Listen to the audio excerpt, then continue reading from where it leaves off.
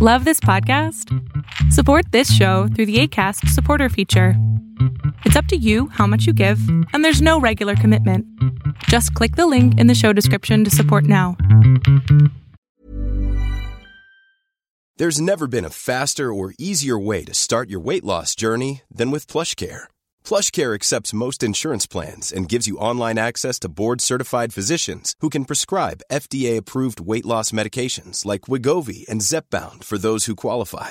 Take charge of your health and speak with a board-certified physician about a weight loss plan that's right for you. Get started today at plushcare.com/weight loss. That's plushcare.com/weight loss. plushcare.com/weight loss.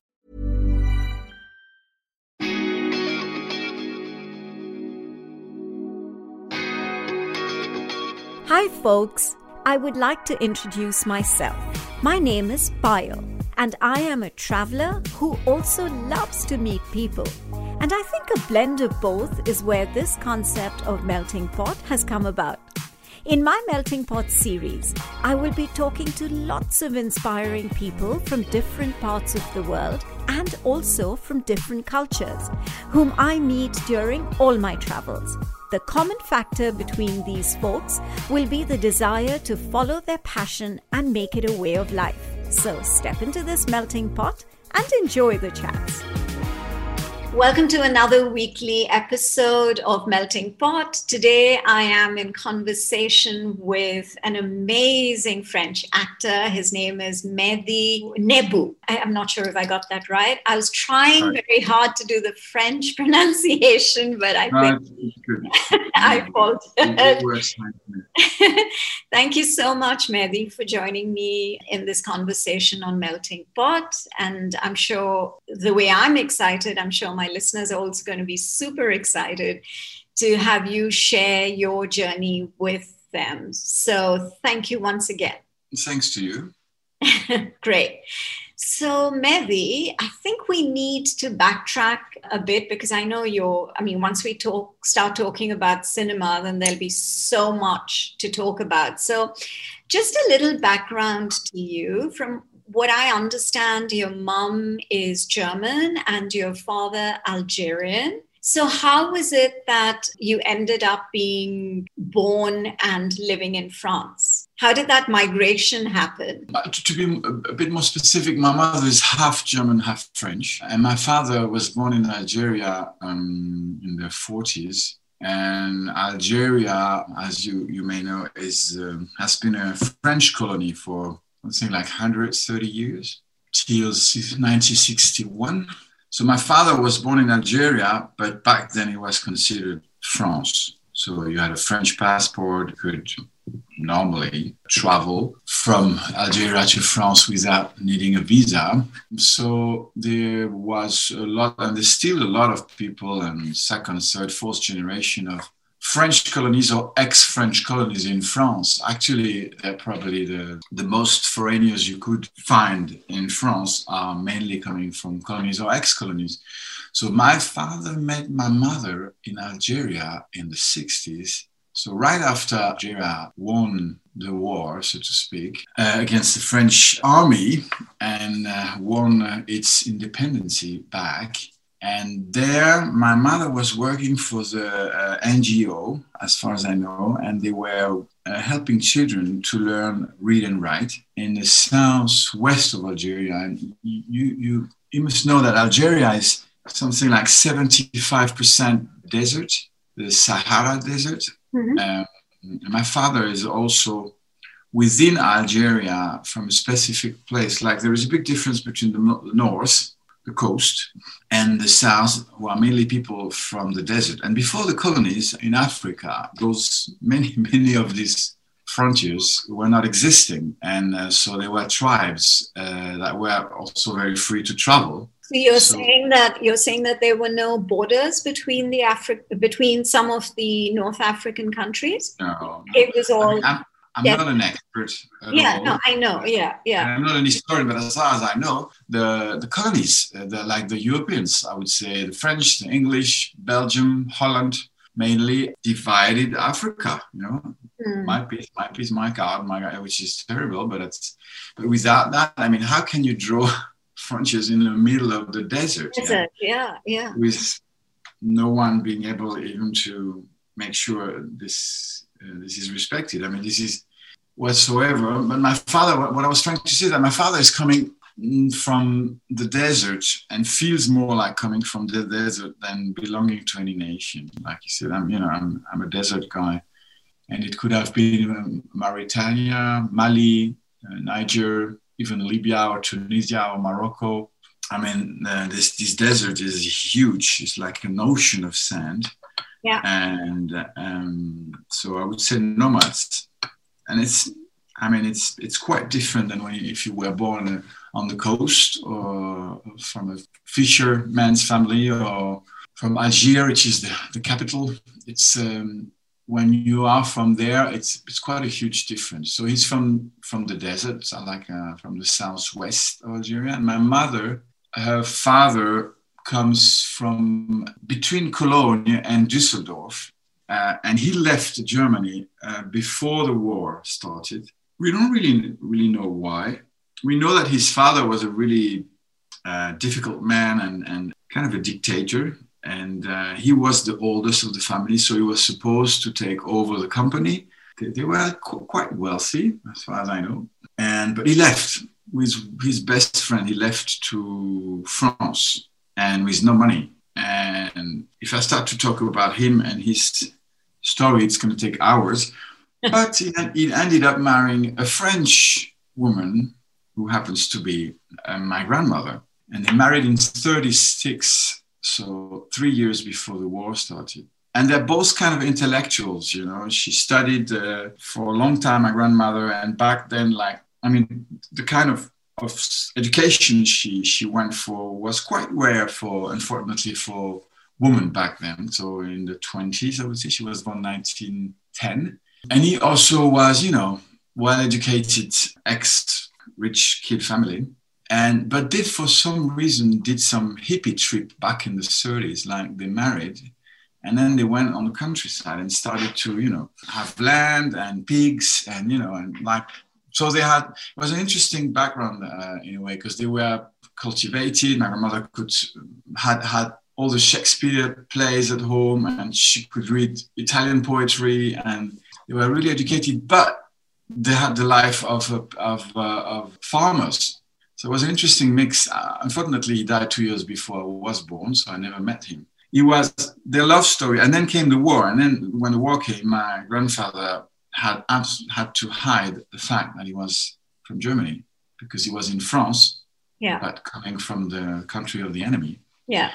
So the first years of the war, anyhow, he had to hide it. But also when France has been invaded by the Germans, he had to hide it even more, I guess. I mean, if he would have been taken by the French resistance, they would have considered him being a potential, I would say, spy. Mm-hmm.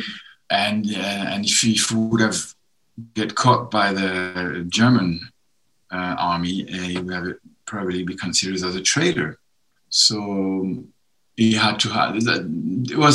It was a difficult time for both of them, but it brought my grandmother and my grandfather tighter together. And the love story is very passionate. It's a little bit like Gone with the Wind, but during World War II.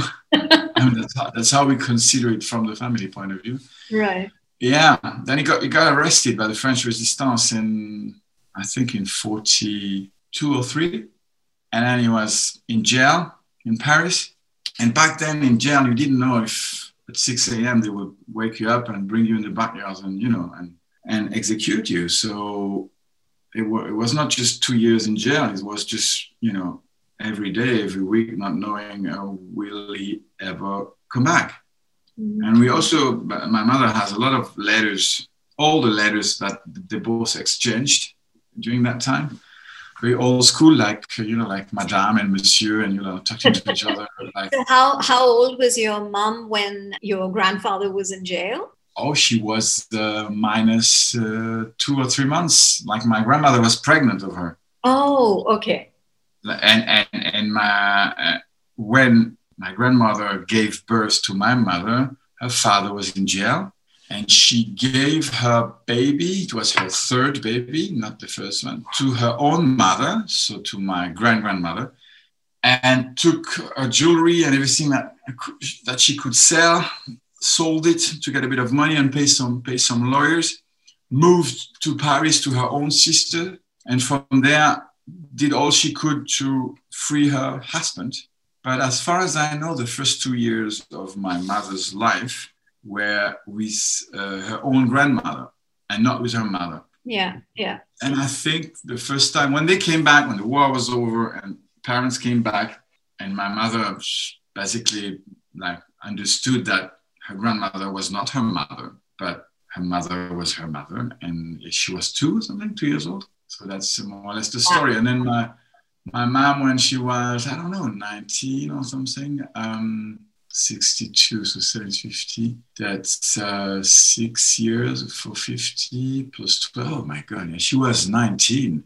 She was 19 when she decided I think she wanted to run away a little bit from her parents and discover a bit the world. So she worked for an NGO back then in the 60s and went to this ex-colony to make herself useful.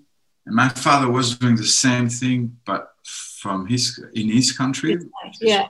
Was helping the children to learn to read and write. And voila.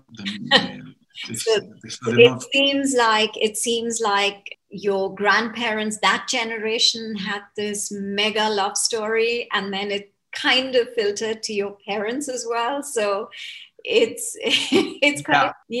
quite interesting to see the kind of influences that may have filtered from that generation to the next generation. So that's quite interesting. So that's how they ended up in Paris, and that's where you were born. I wasn't born in Paris, actually. I was born in the southwest of France. Okay. You could say it's the French California, more or less. It's the Basque country, French one. It's very close to the Spanish border. It's like 40 kilometers. Biarritz, Bayonne. I was born there. Okay. But, well, if you talk about generations, I think it's quite a classic that things in families traveling through generations, like the cycle of repetition. Certain are positive ones, some other are negative ones, but there is, for many reasons that I don't get, but you can call it genetic memory, you can call it whatever. I don't know. It's like, so there is definitely repetition. It's like my grandmother married the so-called enemy of France in the late 30s, and then had to go through this war, had to fight to legitimate this choice from the very first beginning, because she's Catholic and he was Protestant, but also because he was German. And when we talk 30s, there have been already 2 wars, like 1870 and First World War. So the French and the German, they didn't like each other, and the German were considered, the enemy. And there was this piece of, this region, Alsace-Lorraine, was on a certain war, it was belonging to France, and then the German took it back, and then the French took it back, etc. So there was a definite aversion between these two people back then, and she married that. So from a religious point of view and from the country, he was the enemy. What did my mother? She married an Algerian. When they married? 1 year after the war, Algerian war. So that this repetition is an obvious one. They both, from one generation to another, mother to daughter, married the so-called enemy of their own country. Yeah. But that's for me the main repetition that I see, because for the rest, it's a complete different love story. Like my grandparents, they stayed together till the end, till their death. If that's an end, we don't really know. It's another topic. But my parents, they stayed 15 years together, late 60s and 70s, complete different year, hippie time. And my father had to deal with a lot of racism and a struggle to have recognition and respect, and to feel respected and wanted Yeah, because not only racism was and is in too many places in the world still an issue, but back then he was not only coming from Africa, where they were considered as indigenous, and I mean as half human, but he was coming from a country France was in war against for, I would say, 6 to 8 years, and not only that, but this colony basically kicked the ass of the French army out. So there was hate, there was resentment, there was also kind of shame, you know, la grande nation, you know, France. So when he went to France with my mother, when she was pregnant of my oldest brother, and she wanted to get the baby there, to have the baby there, big struggle for him. And like I said, it lasted 15 years. When I was 9, my parents divorced. So I see this parallel of marrying the enemy, but the story in itself, very different. Different, yeah. And also I think it's situations, right? Circumstances, it's those times versus the current times. There's a lot of factors which can always result in situations being different, you know, in terms of you mentioning that your grandparents lived together till they passed on, whereas your dad and mom divorced. So, I mean, I think that's different. But what's interesting is the fact that both these relationships happened around war. And both these relationships happened with, you know, people, like the two people were on opposite sides, so to speak. So I think that's what really is the binding factor. And it's quite fascinating. I mean, and for you mentioned before we started recording that you've always been wanting to write, and you are now doing it. So that this, I think, would also be a very interesting journey to actually script and put together from two different generations, and how there are similarities and at the same time dissimilarities in their lives. So I think that would be something very interesting. I don't know what you're writing about, so we won't get into that. But so let's talk about cinema. How did that happen? I mean, at what stage in your life did you start to think and believe that this is what you really want to do? Did it happen organically, or is it something that, you know, that fell into your lap? Is it something that you were so passionate about always and determined to do? So how did it actually come together? I think that the first time I was sitting in front of a black and white television back then, an instant fascination started, and for many people, I guess, you know, this magic, this magic, moving pictures, these stories, these people who talk to you. I mean, it was the next level of radio somehow. Even though it's two different things, but it was like, what? We can see them now, and not only hear them. There were also some things like some children program. So it became very fascinating. Maybe you could compare it with the tablets today, or computers, or phones. I don't know, for the kids, but that was the television was the smartphones of my generation. And then when color came, it was like, what? You know, color television. And I remember that we couldn't watch TV when we wanted. It was very restrictive. And of course, not things that were too much for adults, no violence and things like that. So I don't know. I mean, you know, memory is a funny thing, because the feeling memory changes every year. Like sometimes what I remember, I'm not sure if it's true or if it's a combination of different truths from different periods of my life, or if a part of it is completely made up. So don't believe a word I'm going to say, because I'm not sure it's really true. But and then of course, so I also ask, what is truth? If you want to go into metaphysical topics. But I think that the first movies that I was allowed to watch were Fellini movies. Okay. Mainly Italian cinema was very present in France, and French cinema too. But the intellectual ones, I was too little. But Fellini, I could watch and still enjoy. Even if I probably didn't understand a lot of things, it was still accessible for my children perception. And also this very voluptuous woman and with very generous bodies created my first almost sensual, connection with sensuality and desire, and because they were very like maternal, like mother, but at the same time they were not your mother, so you were allowed to have different projections and desires on them. And Fellini, Fellini was, and he's still for me, an enigma. No. Yeah, I don't know if that's the word. That's probably not the word I would have chosen. Enigma.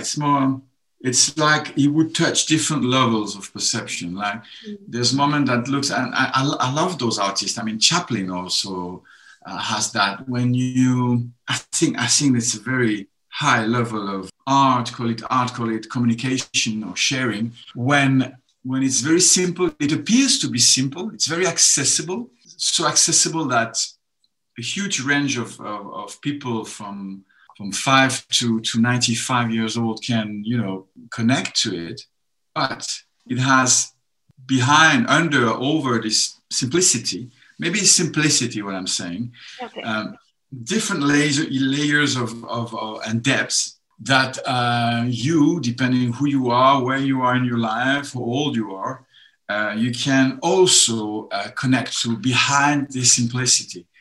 And I think in music too, or in lyrics, or in this, and I think Fellini has definitely that. Like it looks like accessible if you think about La Strada. Yeah? It's these two bohemians. She's a clown, and he's this guy who breaks chains, in public or plays with fire, and he uses her as her assistant, and he's really very tough with her, and. It's, depending how old you are, when you discover this kind of movie, you see different things, different depths. Yeah, absolutely. And that's for me one of the quality of Federico Fellini, and his dreams. For example, the dreams in I've read later on when I was a bit older that he was very fond of Jung, Carl Gustav Jung, who was a student, as far as I know, from Freud.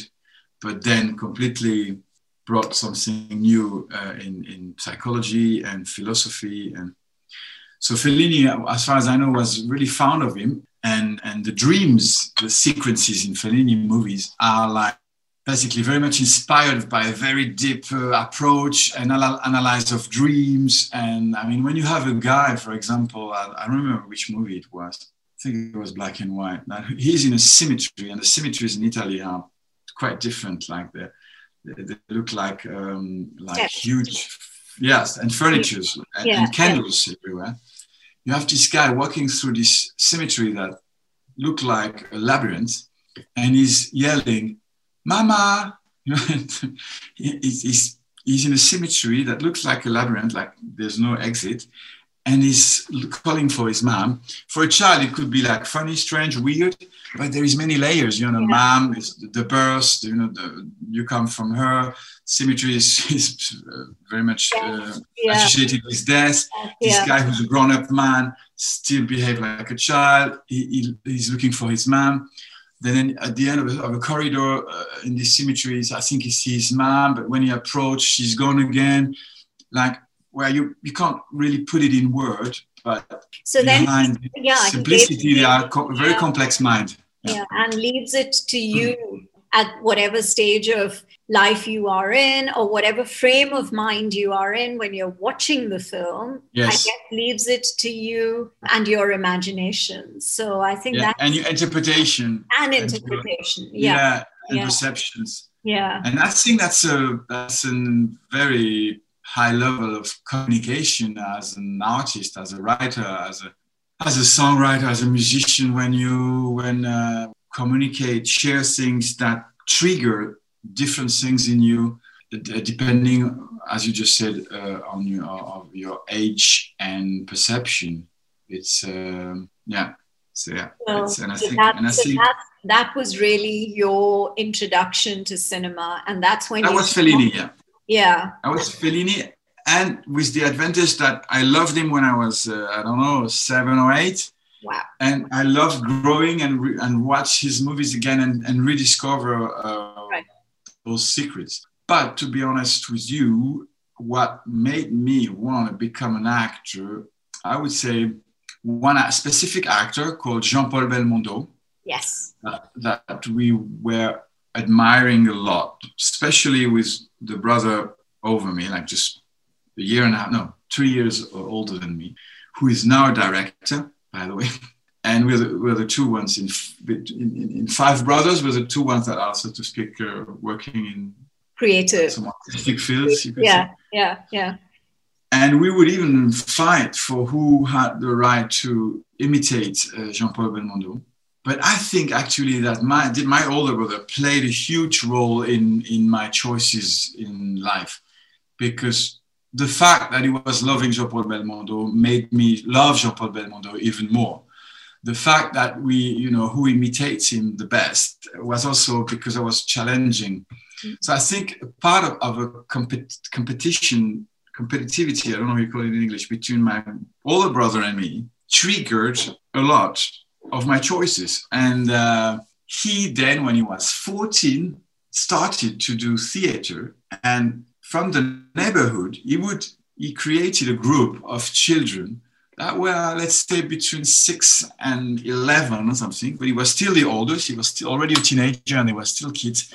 And he was doing theater with them and giving them lessons and doing plays. And he ended up in the newspaper of this little town, Bayonne, with his picture, a 14 years old boy is doing theater with kids. And so one side of me being younger was, wow, my brother, he did it, wow, that's crazy. And I think there was envy too, maybe, or at least, and then later on, but not that late, he went to Paris when he was 18 and did some shitty jobs like, at the entrance of the theater, the guys who verify the tickets, Yes. Yeah.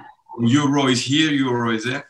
And then, from he worked his way up to then become assistant of a theater director, etc. And then he became an actor, theater actor. And then I saw my brother on stage. So all his past was showing me it's possible. Yeah. Because my parents, especially my father, was like, no, this is not a job. Acting or music, this is not a job. This is hippie shit. Forget it. You have to be an engineer. You have to be a doctor. He was coming from this generation. So I had this sound of bell, boom, from the daddy side. And my mother was a bit more hippie, so she was more, the most important is that for you to be happy, whatever job you do. And, but my brother, I think probably without him, I may have ended up doing completely something else, I guess. I'm not even sure he's aware of that.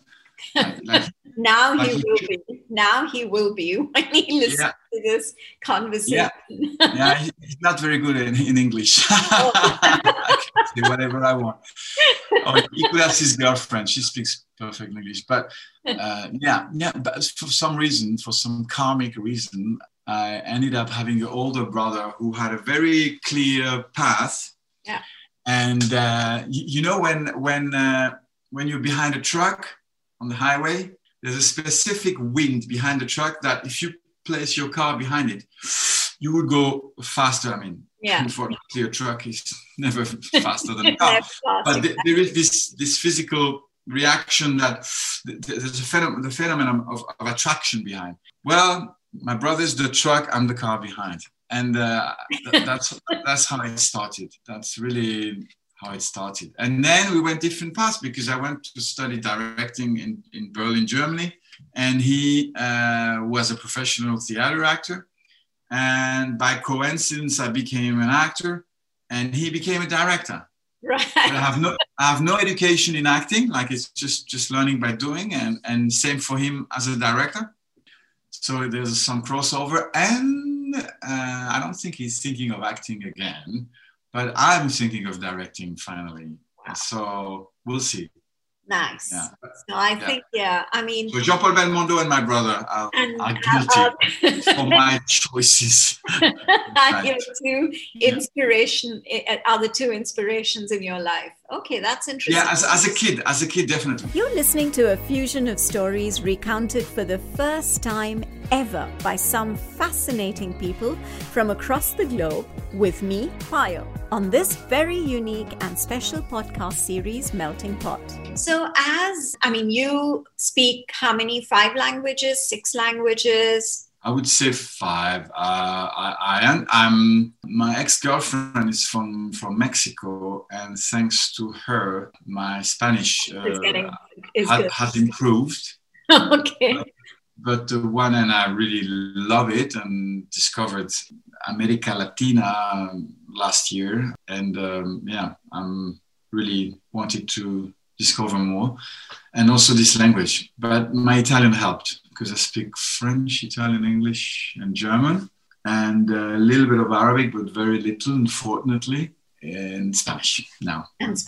So do you think it's an advantage? Because I've seen that you have this huge body of work, which is mainly French and English, but I think you've done other European language films. So you think that speaking so many different languages has given you the advantage of being able to do not cultural, but like literally be a part of the different cinema opportunities, so to speak? Has that kind of been an advantage for you?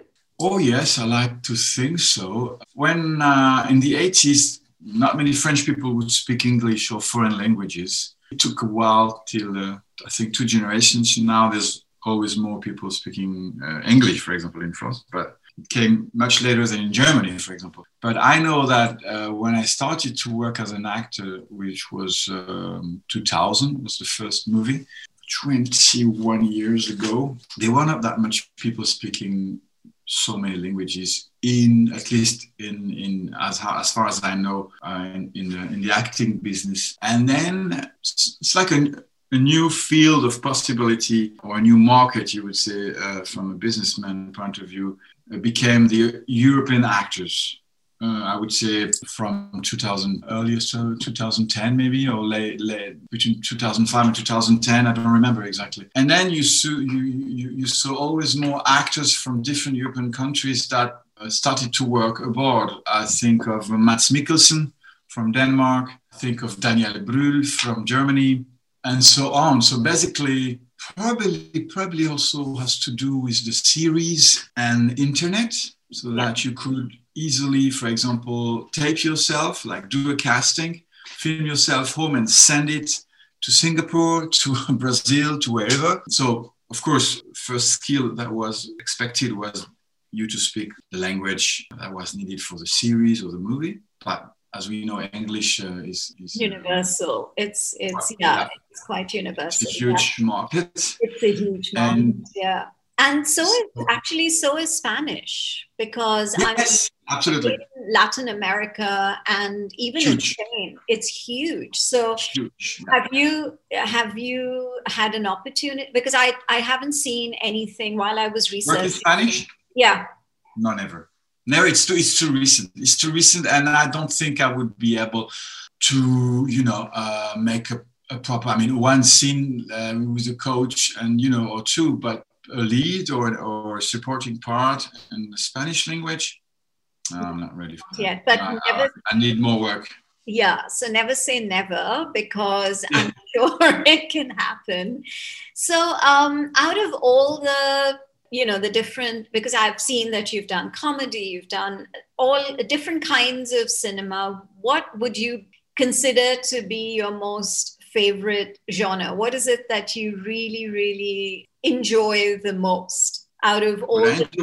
What I enjoy the most is black comedy. Black comedy, okay. I mean, think of the Coen Brothers kind of cinema, or who does that? I mean, British comedies. So have you done any black comedy? Yes, a few. I would wish to do more. But once is called The Last Word. It's a Netflix series. Okay. It's in French or in English? It's a German series. German. Okay. Yeah. So The Last Word. That's Letzte Wort. There's also short comedy short program that we were doing for a few years that was released on Arte. That was called Man Frau. So you would say man and woman. Okay. I was playing a freak, like a cousin of Borat, you could say, of Sacha Baron Cohen, probably a French-German cousin from Borat. What else? Not enough, definitely. Others would be comedies, but so-called black comedies, like tragic comedy, or where it's funny, but not only where it's funny, but it can also be unpleasant or provocative. Yeah. Or politically non-correct, are the things I feel the most at ease and happy. Yeah. But even if it sounds completely obvious what I'm going to say, a good story is a good story, and those are the pearls. It's like a good book or a good play, theater stage play, and I think that writing is the most difficult part in our profession. So it's not, you don't have you don't have so many work of art, piece of arts, like masterpieces in writing, in series and in films. In series more, like when series started, 6 Feet Under and The Sopranos, and that's when the writing was like, wow, guys, now it's not the power to the writers, finally. Yeah. And the level of quality just went up and up and up and up till now, where you still have, because there's one factor that I think is unbeatable when you do a series, is that you spend so much time with the characters, with the humans, with their life, that your relationship with them as a viewer, as an audience, is closer to the one character in a big novel, and you spend this character, they become intimate. You really have a deeper, complexer relationship than in a 90 minutes movie. So that won't change. These depths, this length, this possibility of complexity that you can write.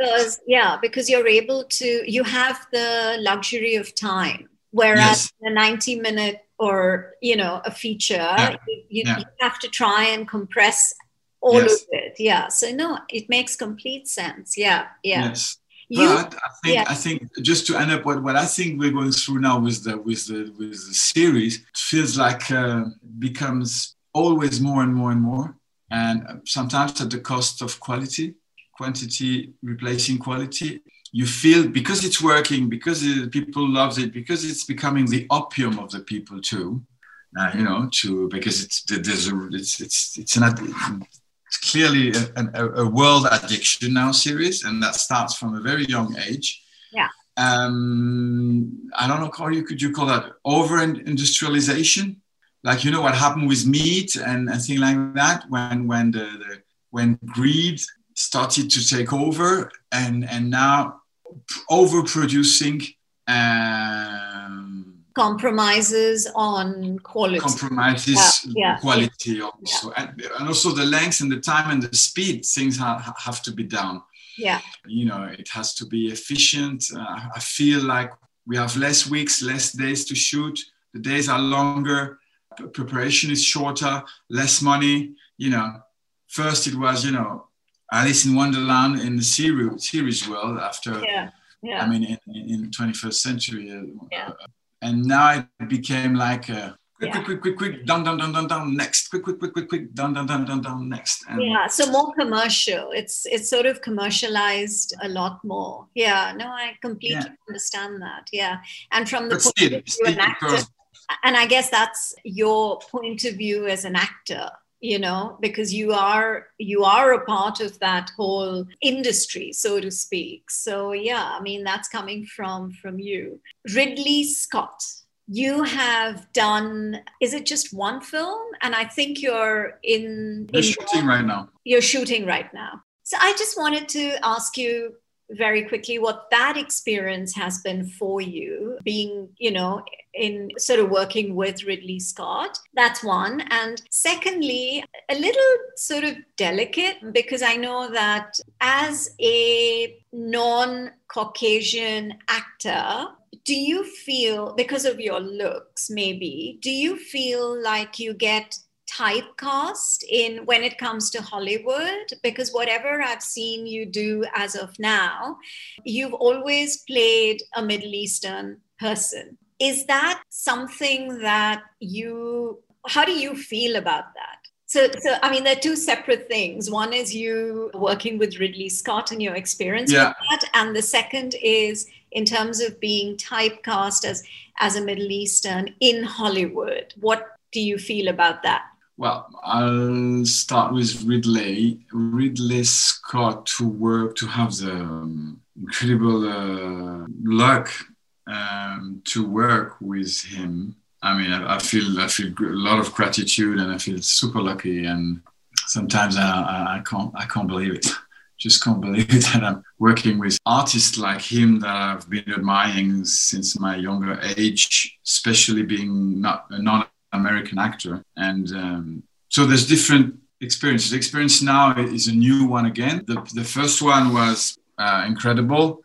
Also because my character had a very emotional scene, crying, and I was felt very motivated because it was during the Gulf War. Bush was the Bush government, the son, and back then there was a lot. We're talking 2008 or 7 or 8. There was a lot of cliches going on regarding the Muslims, the Arabs, and a lot of misinformation, and we would hear from Europe here that in the States the image of the Muslims was really darkened by the medias, like kind of propaganda, which we know in both sides or everywhere else too. But so when I saw that Ridley Scott gave me this part of a guy who was an ex-spy under Saddam Hussein, and then when the regime was over and extremism took over, like Salafistan and then Al-Qaeda took over, then he just ended up being part of this, and without almost, double thinking it or analyzing it, if this guy found himself being part of this. And then the day they asked him to, make suicide bombing, that is when he realized, what am I doing here? What am I doing here? No, I don't want to die, etc. So it was about redemption. It was about giving humanity. It was about telling, everybody does mistakes in life. You can do mistake, but it doesn't mean you're not a human being anymore. It doesn't mean you can't have a second chance. So I felt really extremely motivated, like saying, okay, it's a little part. I mean, it's one scene with Leonardo DiCaprio, so you're just happy, to have that play tennis with Leo, so to speak, in front of a camera. And but also I felt like there is something that is really important here, because I don't know how many millions of people and how many US citizens will watch this movie, because it's an action movie with DiCaprio and Russell Crowe, so probably a lot of people worldwide. Wow, if I can make it to give some humanity, and to this guy. So that was really my motivation. And because actually I casted for the part that Mark Strong did, which was the third lead, which was the boss of the Jordanian secret services. That would have completely changed my career, by the way. But he liked my casting, but I was too young to play this guy for him, because he said, I need some kind of a father figure toward Leo. You're too close to Leo age-wise. And but I like what you did, so I want to give you a smaller part. And then, well, even if it was a small part, I was really thrilled to work and meet DiCaprio, but also to have this little window of giving humanity to Muslims, to extremism, to a man who got lost, took the wrong road. But he's not a demon. He's not. Burrow's furniture is built for the way you live. From ensuring easy assembly and disassembly to honoring highly requested new colors for their award-winning seating, they always have their customers in mind. Their modular seating is made out of durable materials to last and grow with you. And with Burrow, you always get fast, free shipping. Get up to 60% off during Burrow's Memorial Day sale at burrow.com/ACAST. That's burrow.com/ACAST. burrow.com/ACAST. Since 2013, Bombas has donated over 100 million socks, underwear, and T-shirts to those facing homelessness. If we counted those on air, this ad would last over 1,157 days. But if we counted the time it takes to make a donation possible, it would take just a few clicks. Because every time you make a purchase, Bombas donates an item to someone who needs it. Go to bombas.com/ACAST and use code ACAST for 20% off your first purchase. That's bombas.com/ACAST, code ACAST. He's a human being, bring humanity. And I also think that Ridley liked it because basically when you meet someone, it may influence, create prejudices or influence your perception of this person, the first impression, so-called first impression. His first impression of me was me crying, in a video for the casting, or at least the second casting, and begging for redemption. So when I met him on set, he was really nice to me, like an uncle who knew, who had already seen me crying, for example. And not many people in my friends or in work relationship have seen me crying, or you don't see often everyone in vulnerable situations. He did. So I got the feeling that it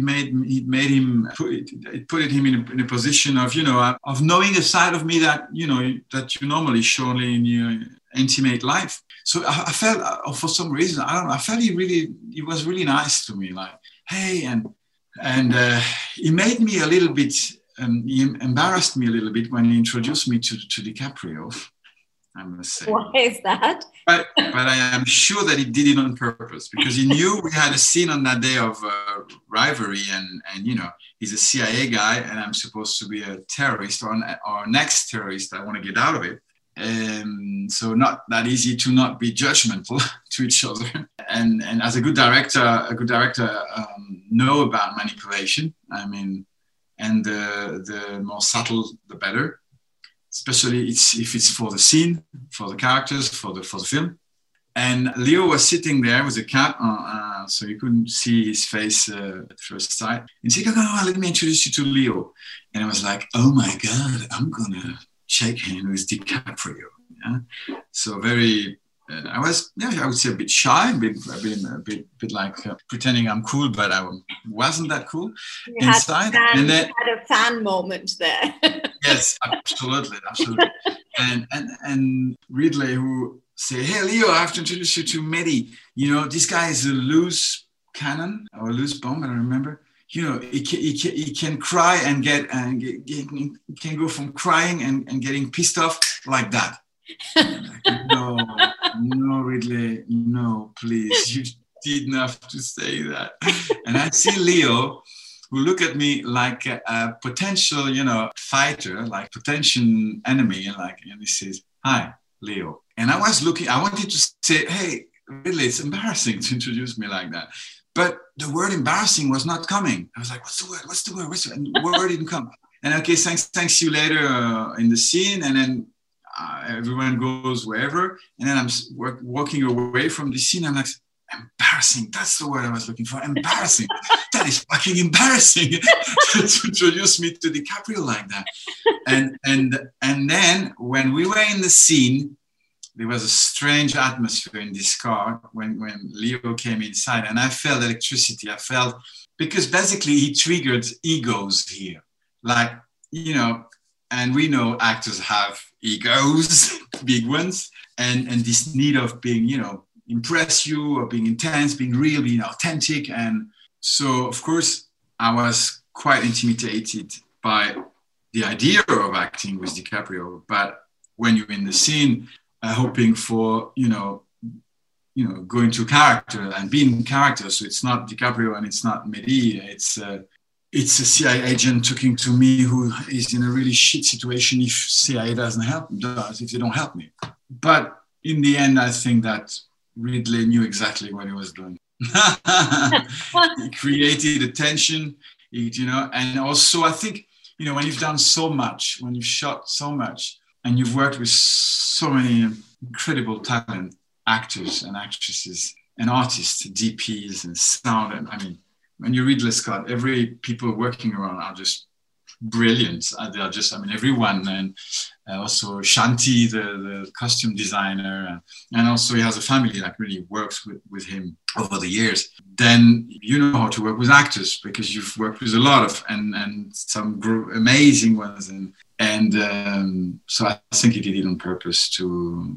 But I feel that... rivalry. Yeah, but no, I think that the fact that you, in your world, you are such a well-known actor, and it's modesty where, you still acknowledge the fact that an actor like, a director like Ridley Scott, or an actor like the one that you were doing the scene with, you felt that fan moment. I think that's quite incredible. And it speaks volumes about you as a person as well, because you in your own standing and in your world of cinema, you are a very big name as well. So I'm thank you for saying that, and I'm trying to embrace your perception, but it always looked different from inside, and I think that I've inherited the minority complex from my father. That became a great power to him, because that's really made him want to, have a good job and be respected and things like that. So I think that I have that, and my brothers too, that made us ambitious. But in the same time, ironically, it gave me this ambition and this, I want to achieve my dreams. I want my dreams to come true. And in the same time, feeling a little bit less than others. It's getting better right now, but I think that it's part of it. And I also think that I could have had a few opportunities in my life where I could have, make some bigger project and have a different career. Like something really like huge, and I kind of sabotage myself. So it's like a child. There's a fighter who believes. But there's also in me, but there's also a child saying, no, you're not gonna make it. No, it's not for you. Or no, you're not that good of an actor. Or, no. Okay, of course, it's so sad. Then of course, that's where doing this kind of job sooner or later make you face certain things, and therapy help or certain works on yourself. But I think it's also very much it could be modesty. Yeah, you could call it modesty. But it's also a kind of a minority complex that is, thank God, for the past, I would say, 7 years, is disappearing always more, and just being grateful for my chance. But it starts with I think the deepest feeling of gratefulness that I know are not linked to my profession, but like, for example, to be grateful of being alive, for example. And then number 3, to have my daughter, to have, I don't own her, but to be her dad, and her to be healthy. And the same for family, friends, the circle being larger and larger. But I do think that I should be more thankful also in the same time for my luck. How lucky I am. And even working with Ridley Scott as an actor, to make a living as an artist is already such a luck. Painter, sculptor, photographer. And I wish every young man and woman who may listen to what we're talking about right now, it's possible. It's possible to make a living as an artist. Go for it, try, especially if you feel you have something to give to the world, to share. And it can be as simple and the more authentic, the better. It doesn't have to be about impressing others or being unique or special, because we are all unique and special. But, tell your story, your real story. If nowadays you can even make a movie with a phone, writing, if possible, a story doesn't request money or a lot of money. Even photography now is accessible with your phone, for a start. So this is, and when you then happen to be able to make a living of it, wow. And that's probably the first line of gratitude that I have toward my life is after being alive, healthy, and everybody else I love, is the chance of earning my life, of being paid in this system, in this system where money and being paid by doing something that you love. I think that that you can't have it any better than that. So no, absolutely. No. I completely understand that point of view, and I'm happy to hear that, like you mentioned, in the past 7 years you've kind of you're growing out of this complex that, this minority complex that you've had. And I guess I didn't know I had, actually. So it's first you start to realize you have it, and then you can start then you will accepting that that's how it is, and it doesn't make you a worse human being. No, absolutely not. Yeah. I mean, in fact, if you are able to introspect, or whether it's external people who brought it to your attention or you've worked it out yourself, as long as you know what it is and you're able to change it or improve it or start to think differently, I think that's more important than anything else. So no, that's amazing. I'm like, my God, it's just been a seamless conversation, and I'm absolutely enjoying it. And I can see that you're wide awake now. Yeah, I didn't sleep much. I wanted to ask I wrote you. till 3. I just wanted to ask you about, because my Indian listeners, I'm sure, will be really, really... Yeah, Sridevi. Yeah, curious to know about English Vinglish and how that came about. And yes, I mean, Sridevi, it's unfortunate. And the entire nation mourned, and I think continues to mourn with her untimely death. But I think I'd rather sort of talk about your experience, or rather have you talk about your experience with the film, how it came about and what was your experience with, because that's a completely different segment of cinema. It's not European, it's not Hollywood. It's very, very different. The working, the whole thing, the entire concept. So what was that experience like?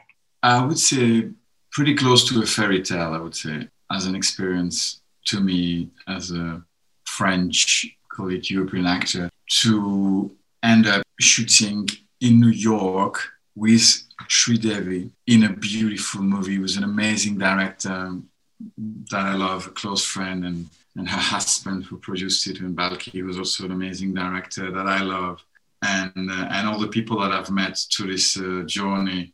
Adil Hussain, who's now a close friend and I love, Rajiv, who's a very funny comedian, all of them. It's like it created English family, so to speak. And Boni, also Sridevi's husband. All these wonderful people, very generous. I guess it's like every project. When you're in it, you don't necessarily know that it's going to be something, or it's going to be as important as it will become for you or others, or in your life, personally and professionally. I couldn't say I knew.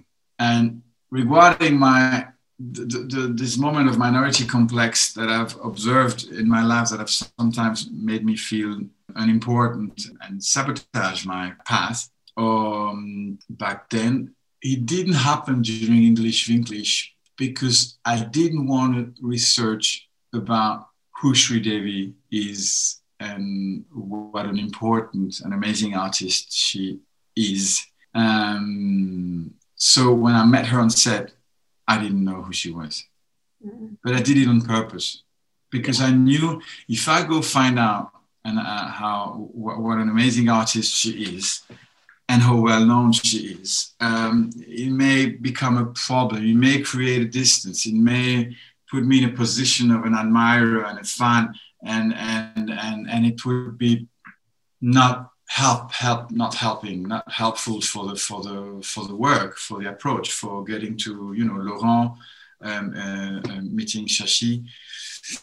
And it worked. And she I know that she loved that, because when this is also the thing that we hear about or could eventually imagine, but it's not easy to be that famous, I tell you. And I felt that with DiCaprio too, who is a world star since he's 17, I think, 14. His first job was being the son of Robert De Niro. Well, that's how your career starts, right? So it's difficult because you don't know if people like you because they like you, or because you're DiCaprio or Sridevi, or you're famous, or they admire your work, what you've done as an artist, but they don't know you in private for real. So there's a weird mix, and so it creates situation where the people or new people that are meeting you are not at ease with you, are not themselves,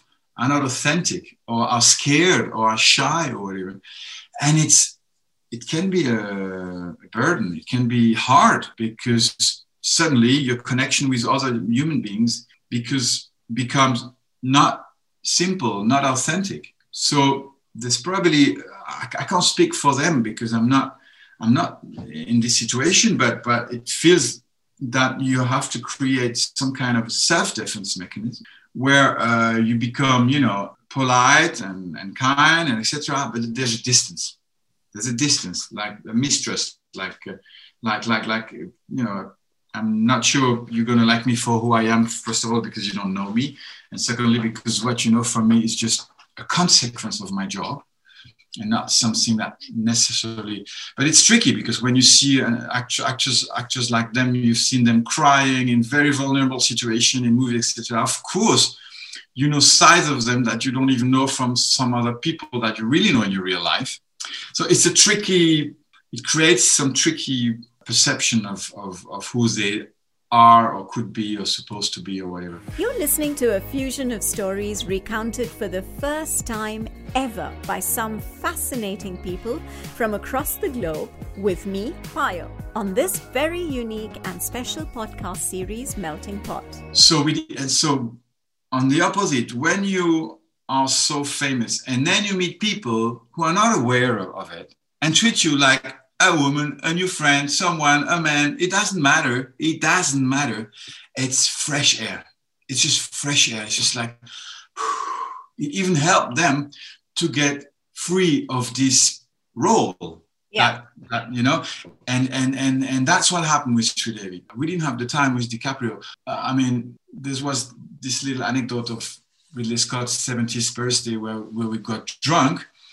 There, I felt, okay, there's something playful here. But before that, but with Sri, and the fact that genuinely I didn't know nothing. She was an Indian actress, Sridevi. Hello, Mehdi, nice to meet you. Nice to work with you, etc. That's it. And I saw people on set would treat her like a princess. I was like, is it a cultural thing? She seems to be pretty famous. But I wouldn't give it any, and it made the approach and the encounter and the friendship faster. Yeah, really, and we became friends. And she was my new friend from India, and we happened to do the same job.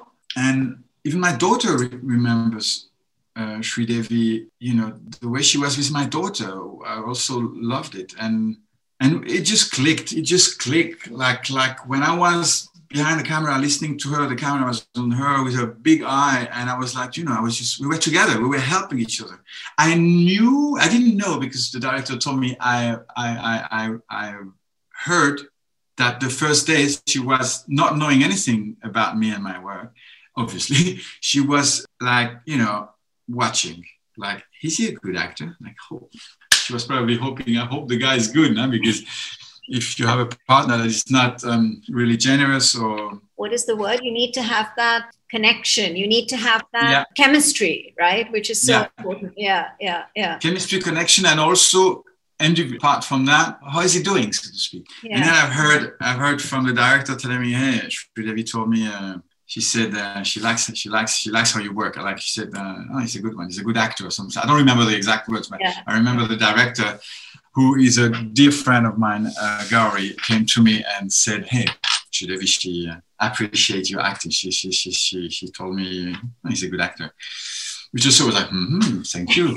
Ego, right? I know, but always a pleasure to receive, especially when you're in a working process and all you want is, to connect. And also in a different environment, something that you're not familiar with. In New York. But what I mean is a different environment, as in a different approach to cinema, I guess, or a different outlook, a different story, a different, everything. So for you to get that appreciation must be really, really welcoming and heartening, right? Yeah, I mean, the whole story is a fairy tale, and it's Ridley Scott again. It's Ridley Scott again, because we did this movie, Body of Lies. Then it was premiered in New York. So it was 2008. I went to New York to the premiere. It was the first time of my life going to New York and the United States in my mid-30s, early mid-30s. And I remember a friend of mine living there. I was living at his place with his girlfriend, Italian couple, wonderful friends. He brought me to a premiere of the film Gomorrah, and there was a dinner after. And at the premiere, the film was introduced by Martin Scorsese. Wow. And yeah, they were all there. They were all there. Like John Turturro was there, Joe Pesci, a lot of Italo-American huge actors and stars were there. And then there was a dinner after, this round table. I was sitting with some people, not with Turturro and all that, but unfortunately, but it doesn't matter. It was a nice evening. And I think we ended up going in some club or something to have a drink. I think it was a Soho or something in New York. And here I am, and I was just coming for this week for the film of Ridley. Yeah, that's my only reason I was there, or my main reason, so to speak, and discover New York. And on that evening, in that club, I went on the balcony, because back then I was still smoking, to have a cigarette. And, New York, cigarette, evening, blah, blah, blah. Who do I meet? This Indian woman, young woman, super nice, beautiful, really lovely. She was with two other friends. One was one of the producers, I think, and the other one was a writer. She was writing, and she was in New York too, because she had studied a little bit in New York, but she wanted to come back to New York to write the story down, English. Oh wow! Gowrie, this is like, how do you say, the universe coming together, right? Oh, yeah. And of course, imagine we're meeting. Hey, what are you doing? We exchanged, I think it was Facebook back then. And she said, what are you here for? And of course, said, well, I'm in the next Ridley Scott movie with DiCaprio. So for her perception, this guy is somewhere in his career. Would have met her half a year earlier. I would have said, well, I'm doing some films in France. But now, my first impression, luckily, thanks to Ridley and that timing of my life, was probably gave Gowrie the impression, okay, we're dealing with someone who's, in the first league of actors in the world, or at least working with them. So, and then we're exchanging. And then for the next 2 years, we just had a few mails or a few messages through Facebook, like twice a year, 3 times. Like, she was this nice encounter, Indian young director that I've met in New York, but not much more. And then one day, she sent me an email and said, hey, I've been writing that script. Remember I told you I was writing it? I'm talking 2 or 3 years after, I don't remember. 2.5, I think. 2.5 years later, I received this email, and in the attachment, the script, saying, hi, Mary, there's a part in this story, and I was thinking of you, and probably maybe the fact that we encountered in New York, and this guy lives in New York, this French guy, maybe he was not French at the beginning, and maybe she made him French because we met. I don't know. I could ask her, actually. Or she saw that as a sign or whatever. But how comes that 2.5 years later, she remembers our encounter enough to propose me, not casting, not let's try, but I would like you to be that part. And it's not a small part, it's a lead part with Sridevi, and it's her comeback. I don't know all of that, but it's a lead without casting, so it's a real offer. But I wonder, because has she seen anything from me? Does she know how I act? Does she like it? Or it's just intuition, encounter, and whatsoever? Like rare, 2.5 years, someone you met with a smoking cigarette is offering you a lead part in a movie shooting in New York. So I read that, but I thought she just wants my opinion. They don't have the money. They're gonna seek for the money. Maybe she needs my go. Maybe she wants a casting. Next thing she's gonna ask is me to meet Sridevi. That's very common when you have especially romantic comedies where you want the two actors to meet and work some scenes out. You should it. You can even try different actors if you have your lead already, like Sridevi, and see which guy works. But, you do. It's common to check the chemistry. No, it's an offer. But minority complex. I think not gonna happen. Like, nice story, I like the script, but they're in a financial process, they don't have the money, etc. And then next I say, yeah, I like it. I like the script. I mean, I'm interested to. And then she said, okay, look, we went from Bombay to London because in London we had to meet some people. But on the way back, I mean, they were supposed to go directly to Mumbai. Yeah. On the way back, if you want, we can stop to Berlin because I live in Berlin till now still. And I'm like, wait a minute. I mean, they could have asked me to take a low-cost flight and come to UK to London. Yeah. No. She and her husband, Balki, who's producer and director, decided to take a plane. I mean, I felt like Johnny Depp. This director from India is supposed to fly back to Mumbai, take a ticket, and come to meet me in Berlin. So I proposed them to meet in a Sicilian organic restaurant that a friend of mine, Cooker, used to have, and used to work in. And then right there, and I sit and I meet them, and I think Balki, as a director, wanted also to see the guys, and I was in a good place in my life, joyful. I made them laugh. We had a fantastic lunch. Of course, I invited them. I mean, I felt a bit like, come on, I mean, guys, you've paid off tickets to see me. And then I'm like, okay, so in which stage of the finance are you? When she said, oh, we got the money. We're shooting in 2 months. Wow. Wow. My jaw just like. So I think they did all the prep. They did everything and then came to you with a concrete proposal and offer. Yeah. Very professional, and which I think is oh my God. I'm impressed. Yeah. Wow. And this, forgive me for repeating it, from an encounter 2.5 years ago, smoking a cigarette on the balcony in some bar in New York. It was like, wait a minute. And they were like, are you available? Like, will you be, available? And then we're starting shooting. I think we shot September, October 2011. And right before that, I had a French movie where we had the ending of the shooting was in Hong Kong. So we needed to do a straight Hong Kong, New York. That's where I felt, hey, my God, what's going on with my car? Yeah, I'm shooting in Hong Kong and I'm going to New York. So I felt like my ego was really like, I'm important.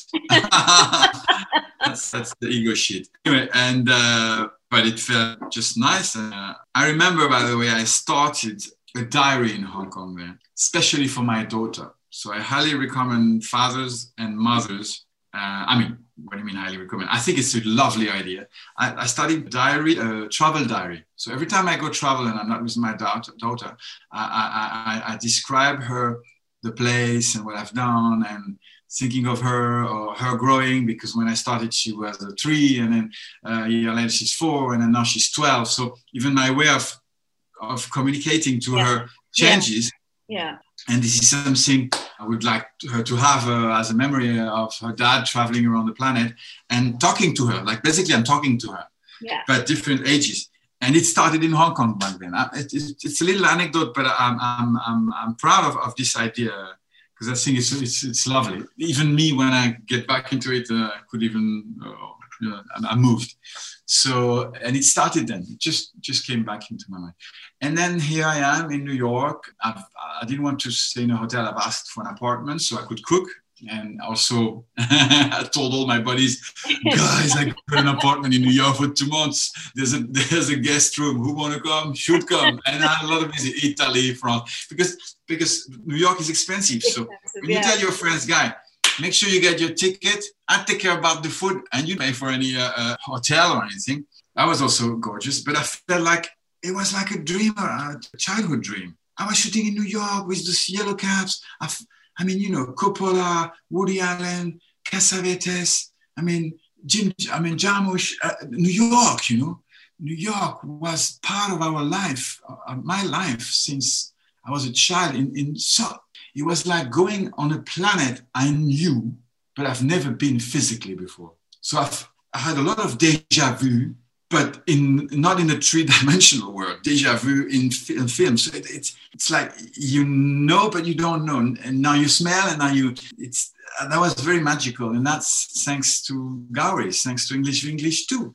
And then the rest is just the rest is history, so to speak. And my big regret is that I couldn't make it to be there at the premiere in Mumbai. I was shooting a comedy in France, and months later, earlier, like 2 months before, I said, in that specific time, keep me free. I can't shoot. Give me at least 4 days, 3 days, and I may go and back. You know? I want to be there, Bollywood, Mumbai, Shri, you know, red carpet, meeting all these legends and a few of them that I really admire.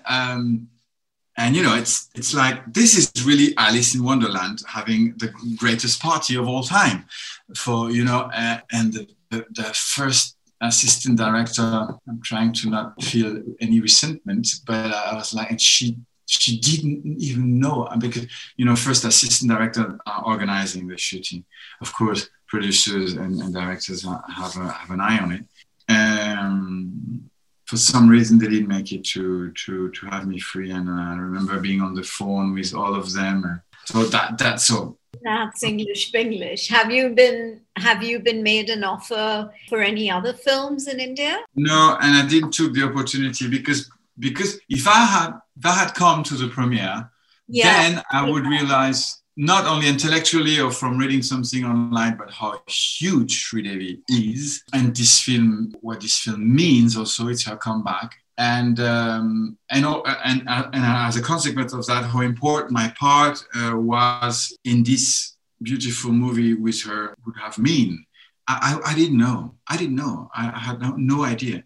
And one of my, I don't believe in regret. It doesn't change anything, but back then, I didn't realize that I could have really started something in India. I call it minority complex, call it ignorance. I didn't know that it could have been the beginning of a career in India, added to the rest of what I'm doing, that I seriously could have done something from 2012, 13, etc. Just, you know, choose a good one. Even as a foreigner, you know, there was something that could have been created from there, and call it karma, call it, you know, that's how my life is. This life, it wasn't meant to happen for some reason that I don't necessarily have to understand. But I know, but it hasn't happened now. It may happen because your career is still very much there. And well, I'm not dead. So everything can happen, you know, till we're alive. Yeah, no, absolutely. So, I mean, I think with Hollywood, with Indian cinema, I don't like the word Bollywood. So with Hindi cinema, I think it's all about opportunity, timing, perseverance, and of course, luck. All of that put together. And belief. And belief, yeah. And faith in your path, in your work, in yourself, in your abilities. Yeah, that attracts opportunities in every field. I completely agree with that. And in fact, I should have started with faith, and then, you know, and it's all interconnected. So I even think that faith, belief, can provoke opportunities. Like as if we were co-writers of our future and our destiny. There are things you can't have any influence on and that are meant to happen, or call it karma. But I think there's also a huge part where if you believe in something, it's like you connect with that possibility on an energetical vibration and frequencies. it's proven, if your brain just connect with that possibility, and if you start to develop from the heart the emotion that is linked to it, means you feel it's happening. Like when you, for example, if you're expecting an answer for a job, or you had a job interview and you're waiting, or you had an exam. I mean, an exam is maybe a bit different, but yeah, let's say you're waiting for an answer. If you connect with the possibility that it could be a positive answer, like you got the job, you're promoted, you got your exam, you got the part, whatsoever.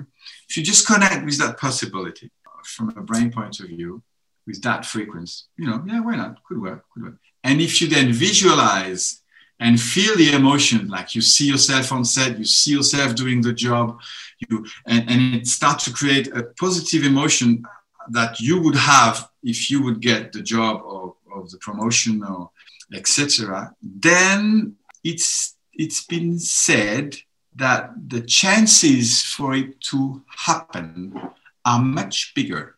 And this is like we're pretty close to I think scientifically for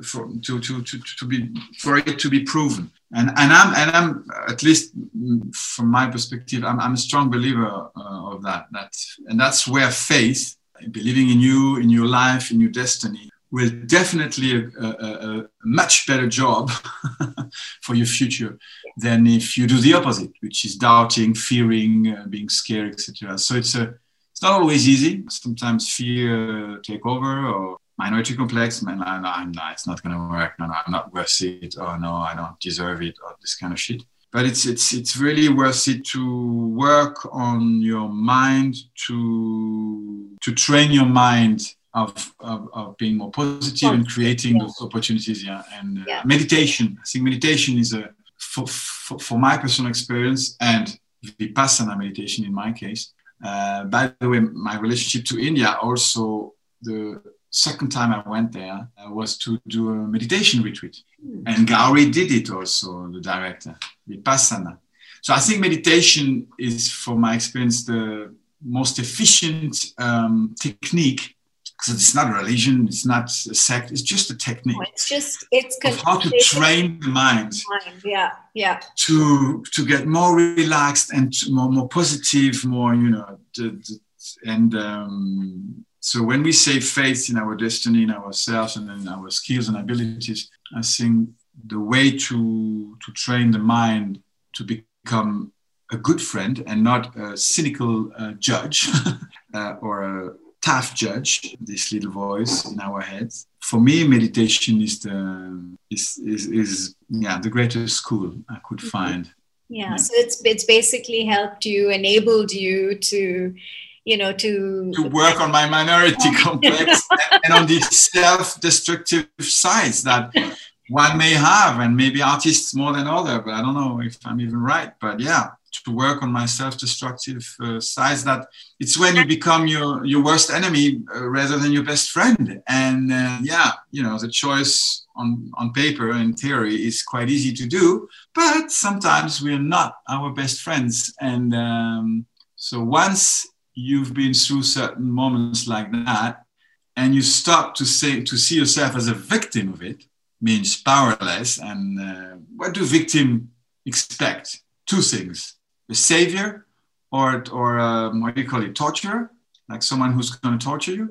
Yeah. So it puts you in this young child position where you think that something from outside will rather save you or make it harder, and that's not the truth. The truth is that there is not only these two possibilities. You could save yourself. You could try to work on something to get out of this victimization thing, and see and accept this weird habit of self-sabotage, self-destruction, minority complex, all this.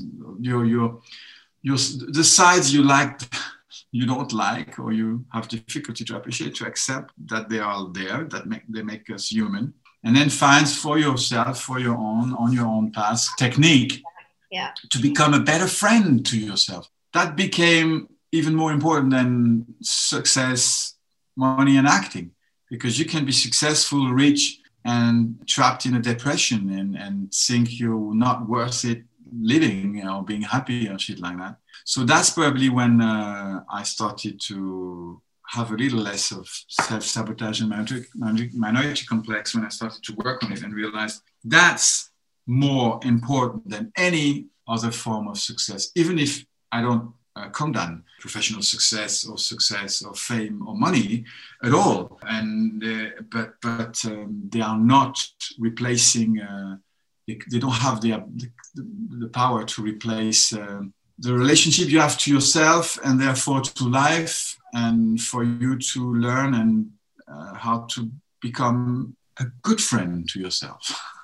I think that's where when you're at peace with yourself, when you have that understanding about yourself and you're able to sort of, separate the two and then work towards positivity, that's like, it takes time, especially if you've had a different mindset in the past. But I think it's a beautiful journey. And I can see that listening to you for, and how long it's been that we've been talking, but listening to you. Hour and a half, maybe.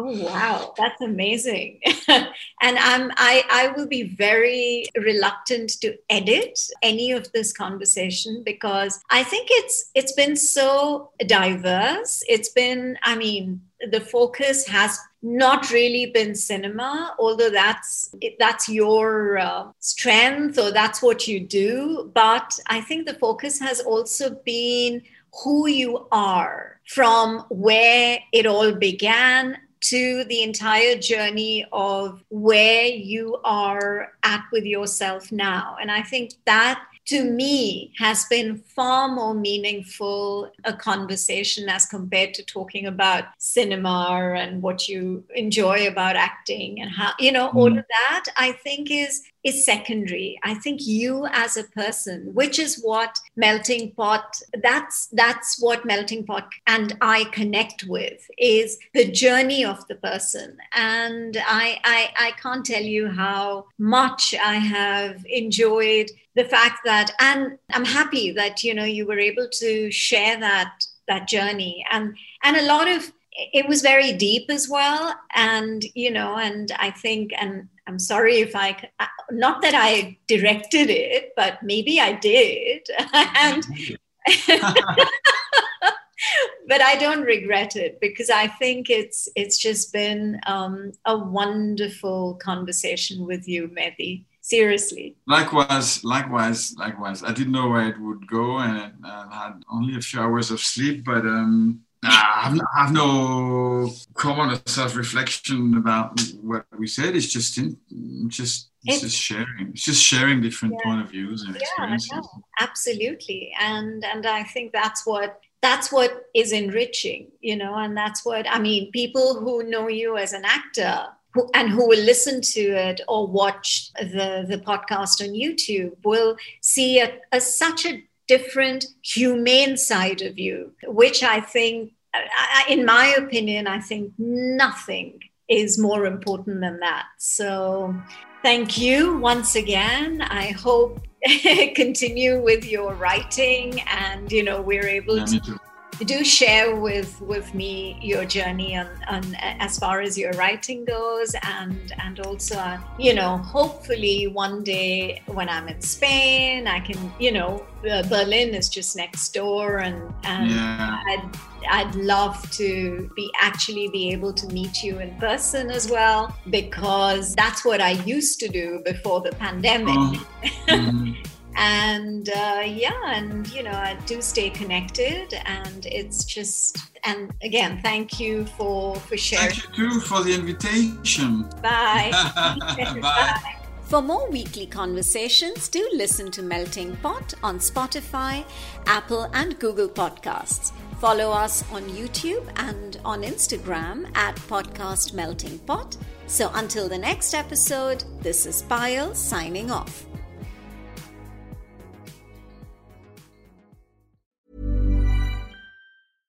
Mom deserves the best, and there's no better place to shop for Mother's Day than Whole Foods Market. They're your destination for unbeatable savings, from premium gifts to show-stopping flowers and irresistible desserts. Start by saving 33% with Prime on all body care and candles. Then get a 15-stem bunch of tulips for just $9.99 each with Prime. Round out Mom's menu with festive rosé, irresistible berry chantilly cake, and more special treats. Come celebrate Mother's Day at Whole Foods Market.